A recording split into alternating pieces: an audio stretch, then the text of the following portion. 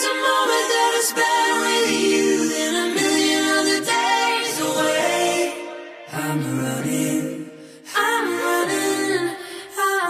to the secret place.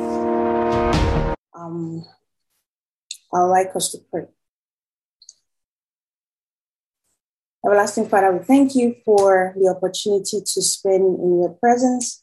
We thank you for your mercies. We thank you for your grace. We thank you for your help. Thank you because you always help us. Thank you because you are always with us. Thank you because you are always in us. We thank you, God Almighty, for all the people that come to you, all the people that acknowledge you as God. You're always working all things in their lives for their good. And I really appreciate that about you. Thank you because you have planned our lives, oh God, so well. And you've helped us even more than we can imagine. If we were to give money for every good thing you have done for us, we would not be able to afford it, starting with salvation. But we thank you for the opportunity and grace to actually see this day and be saved and experience life as a Christian following Jesus. We thank you for this opportunity. Many people don't have the opportunity. We ask this morning that you have mercy upon them and let them discover your love, discover your power to save them from the bondage of sin, power to save them from depression, sadness, oppression, molestation, and all the evils of this world caused by the devil. Thank you because you expose your power to save them from this and power to give them joy and peace and love and all the good things you have in store for your children, for humans, when you created us, Lord. I thank you because you have done it without glorified in Jesus' name. Amen. So today we are going into the Word of God, and I will share my screen for a few minutes, and I will then unshare. But while I share my screen, I want you to grab the Bible verses as well as the topic. You can jot that down on your notebooks. And that can help a lot. Okay, so I'll be sharing my screen right now. Do that. So, yeah. So I believe you can see my screen right now. And today's topic is Mary of Bethany. We started talking about Mary of Bethany last week. And it was interesting because we came up with a lot of things. So I'll just do a quick recap of what we learned last week. From last week's meeting, we read the 4 Bible verses, and we concluded, or some of our sisters online actually shared some of this with us. And the first one is, God does not want our sacrifice. He wants our love. And they concluded this from Mary and Martha's response to Jesus's visit to their home.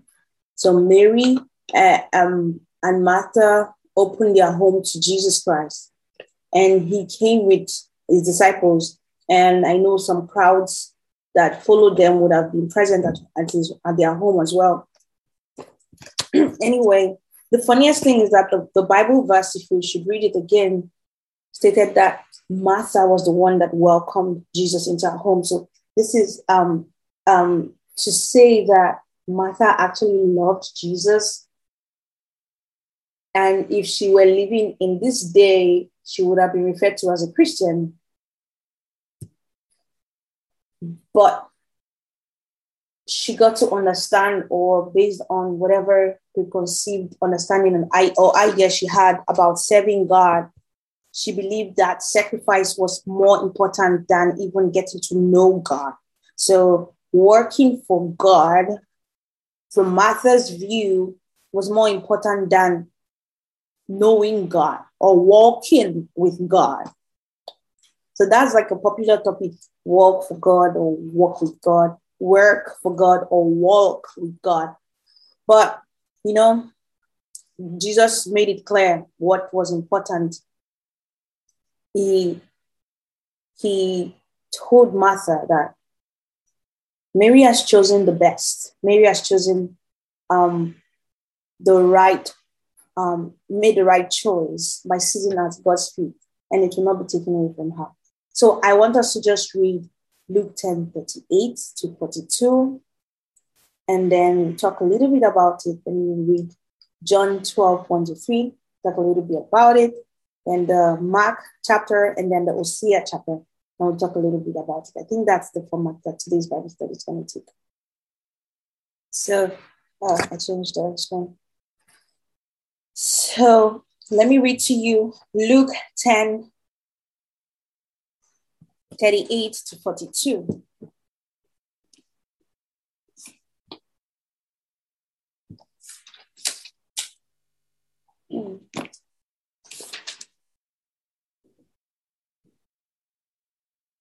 Okay. So Luke 38 to 42 says that as Jesus and his disciples continued on their way to Jerusalem, they came to a village where a woman named Martha welcomed them into her home. Her sister, Mary, sat on the floor listening to Jesus as he talked. But Martha was a jittery type and was worrying over the big dinner she was preparing. She came to Jesus and said, "Sir, doesn't it seem unfair to you that my sister just sits here while I do all the work? Tell her to come and help me." But the Lord said to her, "Martha, dear friend, you are so upset over all these details. There is really one thing worth being concerned about. Mary has discovered it, and I won't take it away from her." Amen. So one thing that jumped out to me from reading this passage was this sentence: "Sir, doesn't it seem unfair to you that my sister just sits here while I do all the work?" Does it not seem unfair to you? So it means that Martha thinks that for Mary not to do anything, Mary is not being, that's another way to look at it. Mary is not being fair to Jesus, right? So this is an ambiguous statement that could mean two things. One, it could mean that doesn't it seem unfair to you that my sister just sits here while I do all the work? So Martha might be saying, if from your perspective, oh Jesus, does it not seem unfair from your perspective that I do all the work? So Mary is cheating me because I'm doing all the work, right? That's one way to look at it. It's not fair that I'm doing all the work. It's not fair. Don't you see it from your perspective that it's not fair that I do all the evangelism, I do all the preparation, all the meetings, all the visitation, all the even all the healing, you know? Yeah, that's how the Holy Spirit can distribute His gifts to Christians, and all they do is to just implement those gifts and forget about the relationship with Christ. And the Holy Spirit will not take His gifts away from you because that's what He said.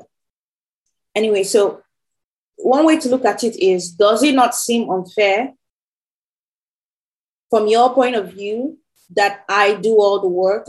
It's unfair. Mary should help me. Then another way to look at it, to interpret that sentence is, Jesus, does it not seem unfair to you? Does it not seem unfair to you? Right? So let me explain the second meaning. It could mean that Jesus died for both of us, right? And then I am trying to love, I don't want to be Martha, but assuming I'm Martha, and I'm trying to love Jesus with all my service. But Jesus died for both Mary and Martha is not doing anything. She's just sitting at Jesus' feet. And Martha is like, I believe you will love me more. It should be unfair to you. She's not doing anything for you. That's unfair to you. So that's the second way I'm seeing this thing. Lord, does it not seem unfair to you that this Christian is not even doing any sacrifice? She's not going to Africa. She's not going to the ends of the earth to take your gospel there. She's not doing all this work. But she's just sitting at your feet, just probably reading a Bible at home, learning from your word. That's all she's doing. It's not fair. Tell her to come and help me evangelize. Tell her to come and help me prepare for meetings, to organize crusades, to clean the church. Tell her to come and help me. So, but you know what the Lord told her? Mary has chosen the best one. And see how he said it. Martha, dear friend, you are so upset over all these details. There is really one thing worth being concerned about. So this is telling me a lot of things. There's only one thing worth being concerned about. Whoa. So when service to God start becoming a concern, then I'm out.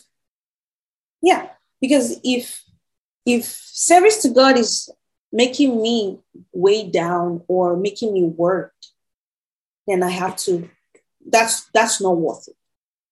The only thing worth it is how to sit down at God's feet and study his word. I should be concerned about how to make time to actually study God's word. I should be concerned about how to make time to understand his word, because it is, I don't know how Proverbs put it, but it is wanting for God to conceal a matter. It is the honor of kings to decipher it. This word of God is concealed. You will not believe it, that every time you go and read a sentence, it means something else. So there's a lot of meaning in this word of God. And that's why it's not like any book that you can just understand everything about. Like if I'm reading a novel, like it has just one meaning because it was written by mortal man, right? It cannot have any deeper meaning, no matter how they try to encode it. Even if they're very smart and then try to encode it, it could just mean one meaning that they had in mind when they were encoding the words in the novel. However, the word of God was written by the Holy Spirit, and it has supernatural meaning that the mortal mind cannot understand, except they spend time and ask God to help them to understand his word. And that is what you are supposed to be concerned about as a Christian. That's what I am supposed to be concerned about as a Christian. How can I have time? How can I buy time? You know, I don't want like talking about myself, but when God gives you opportunities earlier at an early age, just know that he's trying to buy your time for him. So when he has given you an opportunity or makes your way very clear so that you can move faster, it doesn't mean that you are supposed to then look for more. Okay, if God gives you an opportunity, right, or a skill or a gift, yes. This is an example now. So, for example, now you have a gift of designing rare stuff that are in demand by nations, by countries, right?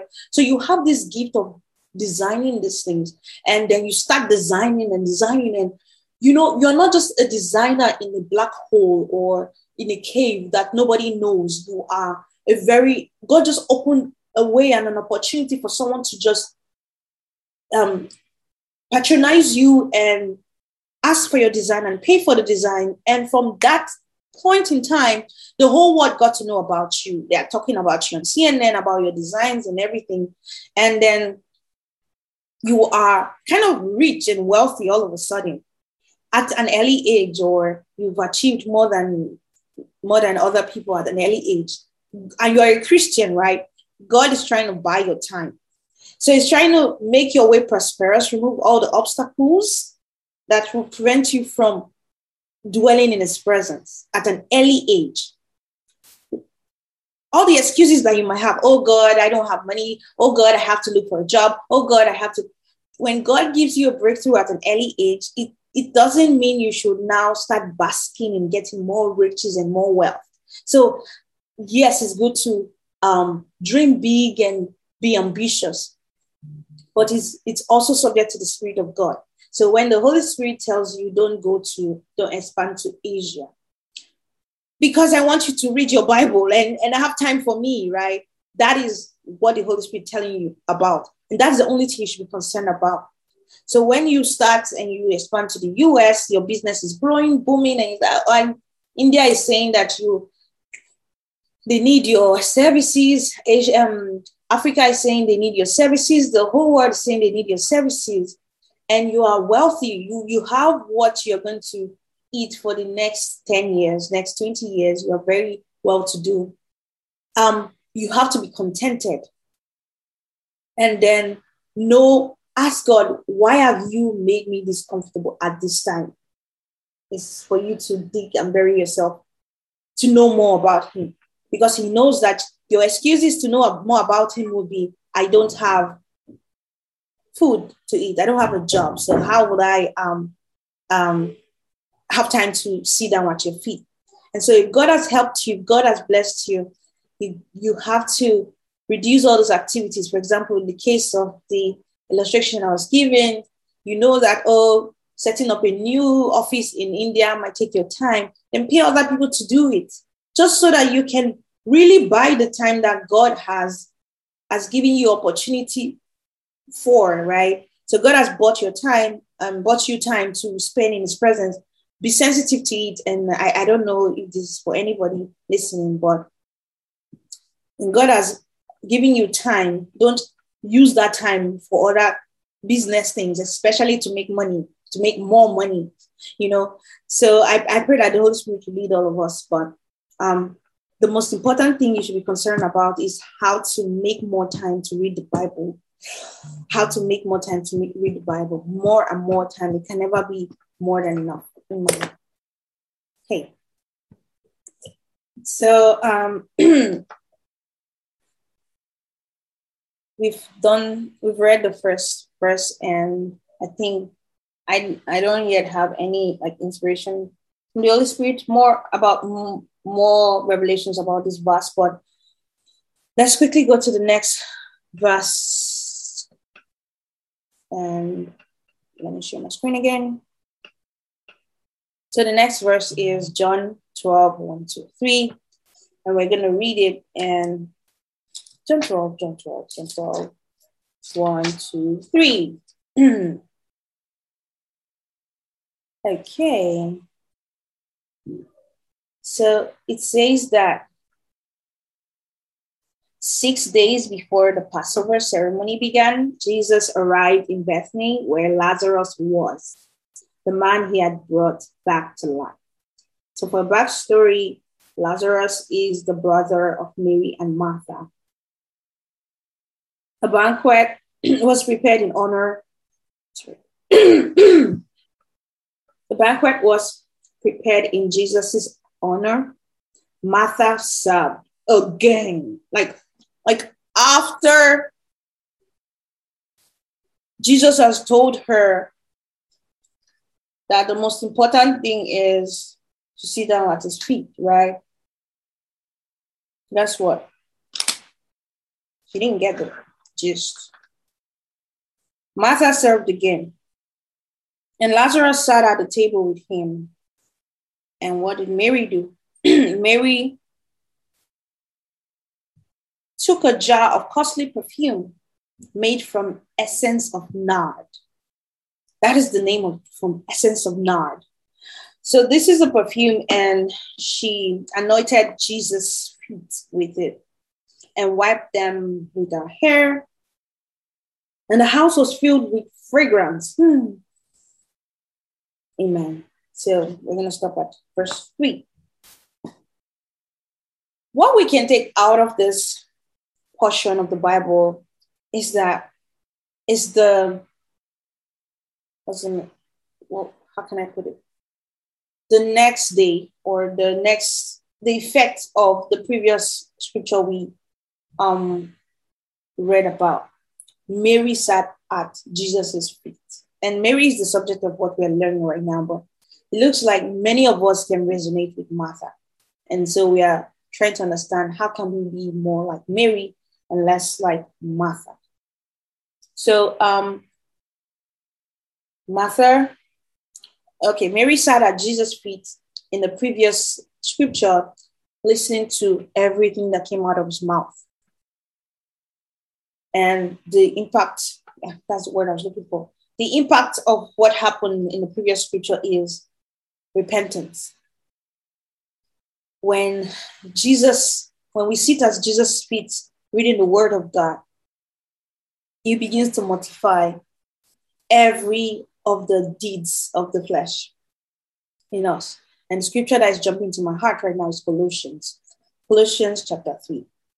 And I'll try to read it.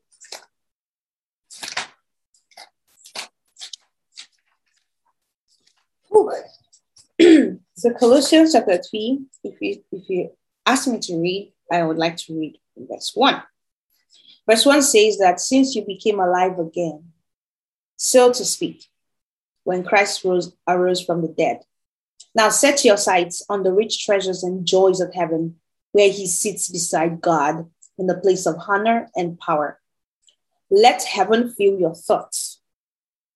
Don't spend your time worrying about things down here. You should have as little desire for this world as a dead person does. See that? I tell you that every time I read the Bible, it gets different. Like a lot of interesting stuff. It gets more stronger, especially if God wants you to learn something about whatever scripture. It just jumps to you, whatever God wants you to learn at that point in time. And if that is not the time for God to teach you about that thing, it just remains hidden. So it's like, what kind of book is this? Like you're holding an algorithm that a very powerful algorithm, right? God doesn't want me to learn about this. And even if I open my eyes and read it time and time again, I'm not going to know anything about it. But when God wants me to learn about it and I just read it, even if I'm in a train station and there's New York subway and there's so much noise, I will get whatever he wants me to get from the word of God. And that is how it works. Like it's powerful than AI. So, so he says that 3. Let me read Colossians 3 verse 3 again. You should have as little desire for this world as a dead person does. Your real life is in heaven. You should have as little desire for this world as a dead person does. Hey, how does a dead person desire this life? The day a dead person dies, all his clothes remain unworn by him. His business transactions remains undone by him. His checks remains unsigned by him. The money in the bank remains unspent by him. And that is really scary. So, except if God says, oh, you dead man, go and spend that money. And whatever God says, that's what would happen, right? God can do anything. If God can raise the dead to life, he can say a dead man should spend some money. So that is exactly how we should be. We should be as good as dead, do everything in this world, except if the Holy Spirit says, do that. And then we will do that. But talk about desire for doing that. We should have no desire to do anything that concerns this world. Wow. So that job you are in, ensure that God gave you permission to do it. It's scary. That marriage you are in, ensure that God gave you permission to get married. Giving birth to children, ensure that you're in God's will. But remember, as many that are led by the Spirit of God are the sons of God. So you need to be led by God's Spirit. That is the most important thing. So you should have as little desire for this world as a dead person does. Wow. Your real life is in heaven with Christ and God. And when Christ, who is our real life, comes back again, you will shine with him and share in his in all his glory. Now that you have known all these things, when you came to Christ and salvation, you were dead, you rose again, and that switch from death to life happened even while your eyes were open, but you don't know about it because God did it in your spirit, and you can see the fruits of joy. And like, oh, I'm now a Christian. Why do I have so much joy? Why do I feel no depression? Why am I happy? Why am I feeling all these things? That is because you've died and rose again.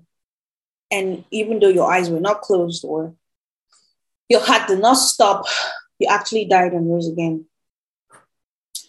And when you rose up with Christ's life, and Adam's life or your parents' each life died at salvation, and then you rose with Christ's life. And that's what it means to be saved. And that doesn't mean that your fingers become longer. You see, mine are very short. That doesn't mean that your teeth becomes like white or complete. That doesn't mean that all the flaws in your physical life changes.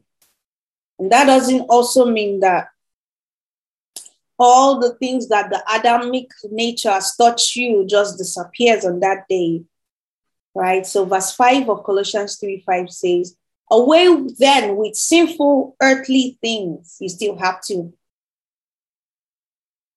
mortify those things. KJV says, mortify the sinful things. So the difference between a saved and an unsaved person is that after you died and rose again, you don't have the desire to do all those things. So you don't have the desire to do those things. You know how to lie. Like if you know how to lie, you know how to cheat, you know how to change figures, you know how to do a lot of things that are sinful against God before salvation. But after you switch sides and you rise again after salvation, you still know how to do all those things, but you don't desire to do them anymore. So that's the difference. You don't desire to do them, but you know how to do them. And sometimes, even though you don't desire to do them, because of other things, other things that the temptation, when temptation comes and knocks at your door, like you know how to do this and you're an expert in it. Why not do this? Just do it. And you're like, I don't like to do this. I don't want to do this, but you know how to do it, right? So why not just do it? And yeah, you do what you don't want to do. And that's why Paul said, oh God, I'm going to many scriptures. Paul says that I don't want to do this thing, but there's a law in my member that wants to do this thing. Well, in order not to just skip from scripture to scripture, let me stay on this scripture. Colossians 3:5 says that, away then with sinful earthly things, deadening the evil desires lurking within you. So kill them. Kill those evil desires. Have nothing to do with sexual sin, impurity, lust, and shameful desires. Don't worship the good things of life, for that is idolatry. And God's terrible anger is upon those who do such things. So why we got to this verse is because it's when you read the word of God that God starts exposing the things that you need to kill. Like you know how to lie, you're a good cheat. And what else? You know how to fornicate. You're very good at cheating on your wife or your husband. Kill those things. And when the word of God hits you, when you read it and it then hits you, like I explained, the algorithm hits you. And that's when you would say, oh God, this thing is still in my life. I don't want it anymore. I pray against it and I overcome it in the name of Jesus. So that is your work and that is my work. And that was Mary's work. When sitting at Jesus' feet, something hit her and she discovered that she was unclean.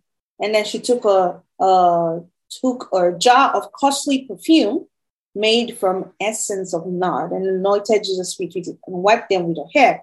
And her house was filled with fragrance. And if we read down the scriptures, people were saying, is this not a sinful woman? And Jesus said her sins have been forgiven. And wherever people read about the Bible, they would also read about the woman. So he said it in, I can't see it here, and we don't have time to read it through here But Matthew, Mark, Luke, and John, I think Luke in particular also talked about this event. So if you read that, and I'm going to try to link the scripture where Jesus said, Jesus forgave Mary's sins. I'll link it in the comments or the description. And you can see it that the impact from the previous sitting at Jesus' feet sparked a change, healing of worldly lifestyle, healing of sin, or whatever sin, right? The Bible did not tell us whatever sin that Mary was repenting of by that singular act of anointing Jesus' feet and kissing his feet and doing all those things. And yeah. And I think some people called her a sinful woman, and God forgave her. And so that is John 12, 1-3. And that was an interesting read. If you have any other comments to make, I think I'm the only one on the line today. Yes, I am. I keep checking this, but I'm the only one on the line. But if you have comments, please make them, and God will bless us all.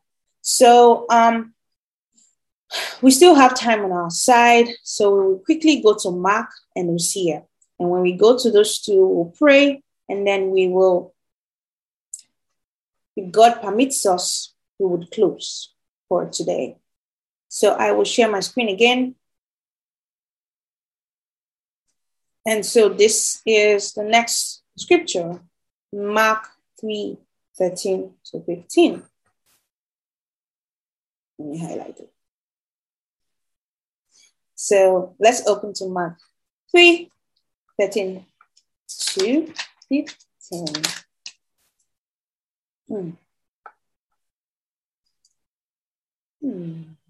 Okay. Afterwards, he went up into the hills, and summoned certain ones he chose, inviting them to come and join him there. And they did. Then he selected 12 of them to be his regular companions and to go out to preach and cast out demons. I think I know where this version is going. So this is the Living Bible. I really like it a lot. Okay. You can see it. But I would like to read the King James Version, because this version left out the hierarchy of how Jesus said it. And Mark 3:13-15.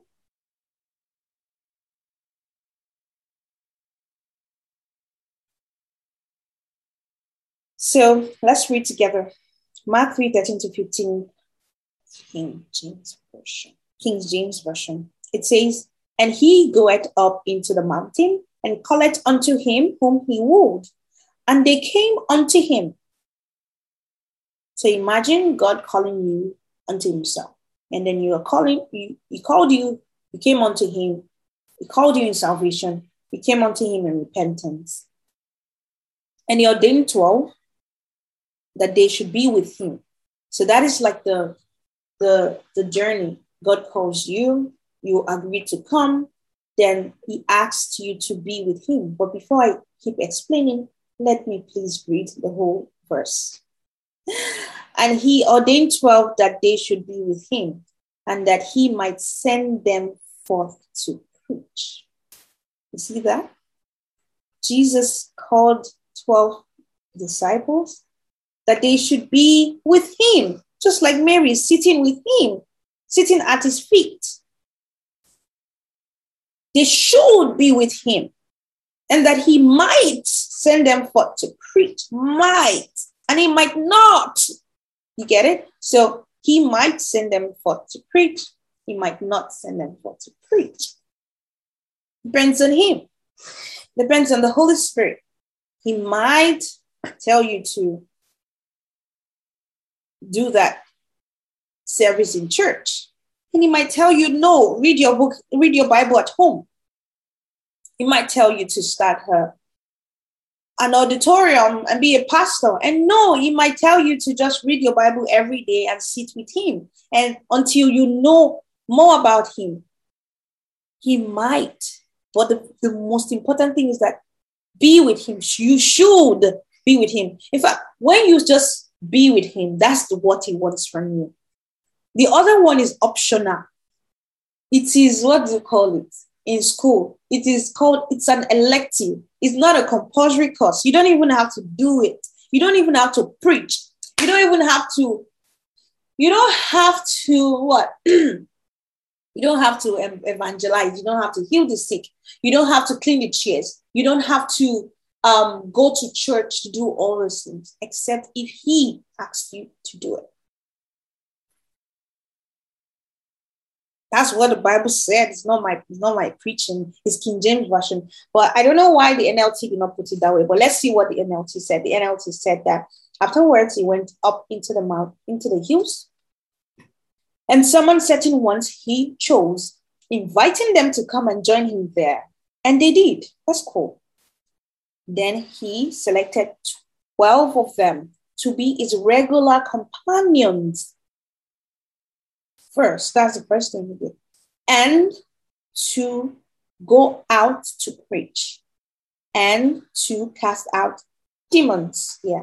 So they didn't put the optional thing here, but KJV said, the version said that first, be with me, then I might send you forth to do some work. And that's the same. It still goes in line with Mary and Martha, saying that the most important thing is to sit down at God's feet to learn from him. I pray God will help us in Jesus' name and help us to see, to choose to do the compulsory courses. The compulsory courses, and only do the optional ones when Christ has asked us to do it. And then some people focus on the optional courses. They don't even try to do the compulsory courses. And tell me what's going to happen to you when you have core courses and you choose to do the electives in school. You can't graduate. There's no way. And so also in Christianity, you cannot graduate to whatever height that God wants you to do, to go to get to. If you don't do the core courses, you can't graduate. Oh God, I want to live for you. I want to do your will. I want to hear from you. I want to do greater works. I want to do your will, right? I want to be your child. I want you to speak to me. I want you to hear your voice. Then you go do the electives. No, you have to do the compulsory course first. Stay with Christ and read this word and be concerned about making time to seek his face. I pray God will help us in the name of Jesus Christ. Amen. So the last verse we're going to study today is the Hosea verse. And it's Hosea 6, verse 6.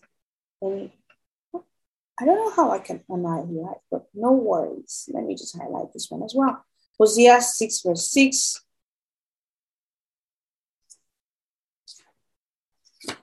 Amos, Obadiah, Jonah, Micah, Nahum, Habakkuk.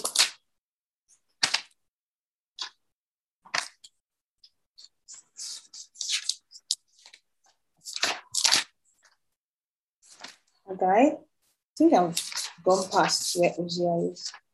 Micah, Hosea. Yep. I don't know where Hosea is.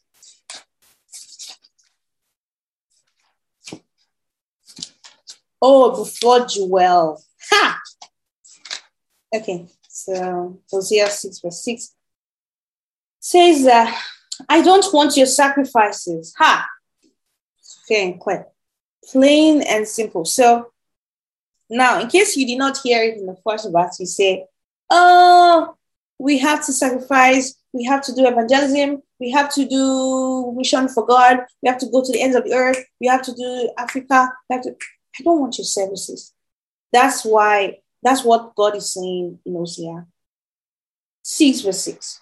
I don't want your services, your sacrifices, all the sacrifice that you're making for me, all the stress you're putting on yourself. I don't want it. I don't want your sacrifices. I want your love. I want your love. Come and stay with me. How do you show love to someone that doesn't want your sacrifices? So people say, okay, love is sacrifice, right? So love is an act of kindness, right? You can say if you love somebody, you give them your time, you give them your money, you sacrifice some things for them, you go to the ends of the earth to help them out. Or if the person says, I don't want your sacrifices, don't sacrifice anything for me. What else do you have to give the person? I believe it's your time. Just stay with the person and love on the person and give the person kisses. That is what the person wants. If the person doesn't want sacrifices. So God is telling you that I don't want your sacrifices. I want your love. I don't want your offerings. Aha. So I don't want your offerings. You can't just come here and dump $1,000 at my altar. That's not what I want. I don't want your offerings. I want you to know me. I want you to know me. How can you know God? How can I know God? By staying with him. I can't know him from the news or the media or hearsay. I can't know him from my pastor telling me about him. I can know him by reading what he said for myself. I read it myself. I read what he says and spend time praying to him and singing to him and being with him. That is how I can know him. I'm sorry that my chair is making some noise. That's how I can know him.